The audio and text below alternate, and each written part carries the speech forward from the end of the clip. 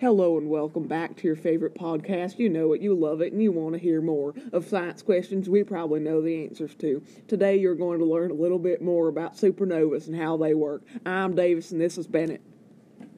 Hello. Did you know that a supernova happens when a star runs out of fuel in its core? When it runs out of fuel, the star cools off, which causes the pressure to drop. Then, the star collapses and creates enormous shock waves.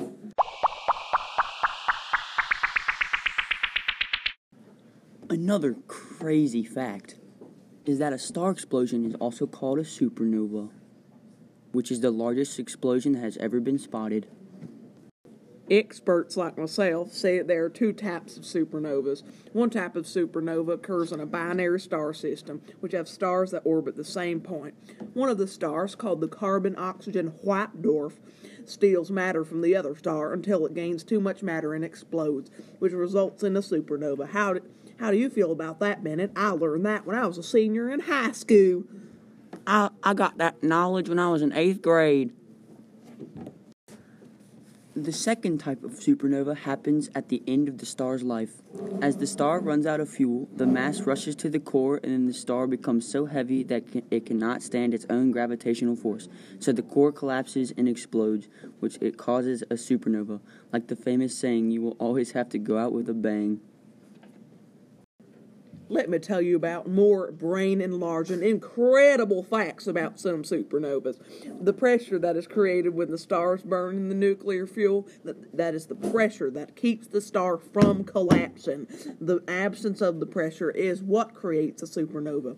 That was just magnificent, just like my grandmammy's peach cobbler, wasn't it, Bennett? It was. On to you, Bennett. My good friend Elon Musk, the SpaceX CEO. That's not the SpaceX CEO. That's the guy that rings the bell outside of Winn-Dixie at Christmas. Well, he told me that stars burn nuclear fuel in their cores. That is what keeps them burning. When they burn the fuel, it creates a lot of energy. Nuclear fuel is created by nuclear fusion. Nuclear fusion is when hydrogen is converted into helium. Thank you, Mr. Elon. Another really incredible fact I've stored in my oversized noggin is that the gravity in the star is trying to squeeze the star into the tiniest ball possible, just like my grandmammy's buttery cornbread. But the fuel burning in the star's core makes pressure pushing outward, which keeps the star from creating a supernova. The next fact in this extraordinary podcast is what is left over after a supernova is called a neutron star. A neutron star is an extremely dense star that is thought to be made primarily out of neutrons. Also, if there's enough mass after the supernova, the star will become a black hole! Back to you, Bennett. The average-sized star will not die as dramatically as big stars do. As the hydrogen that the star has is used up, they will become big, swollen red giants. When they shed their outer layer, they become a nebula. The star's core becomes a white dwarf and it cools off over billions and billions of years.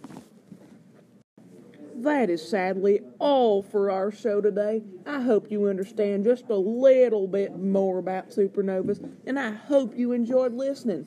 Tune in next time to hear another episode of Science Questions we probably know the answers to.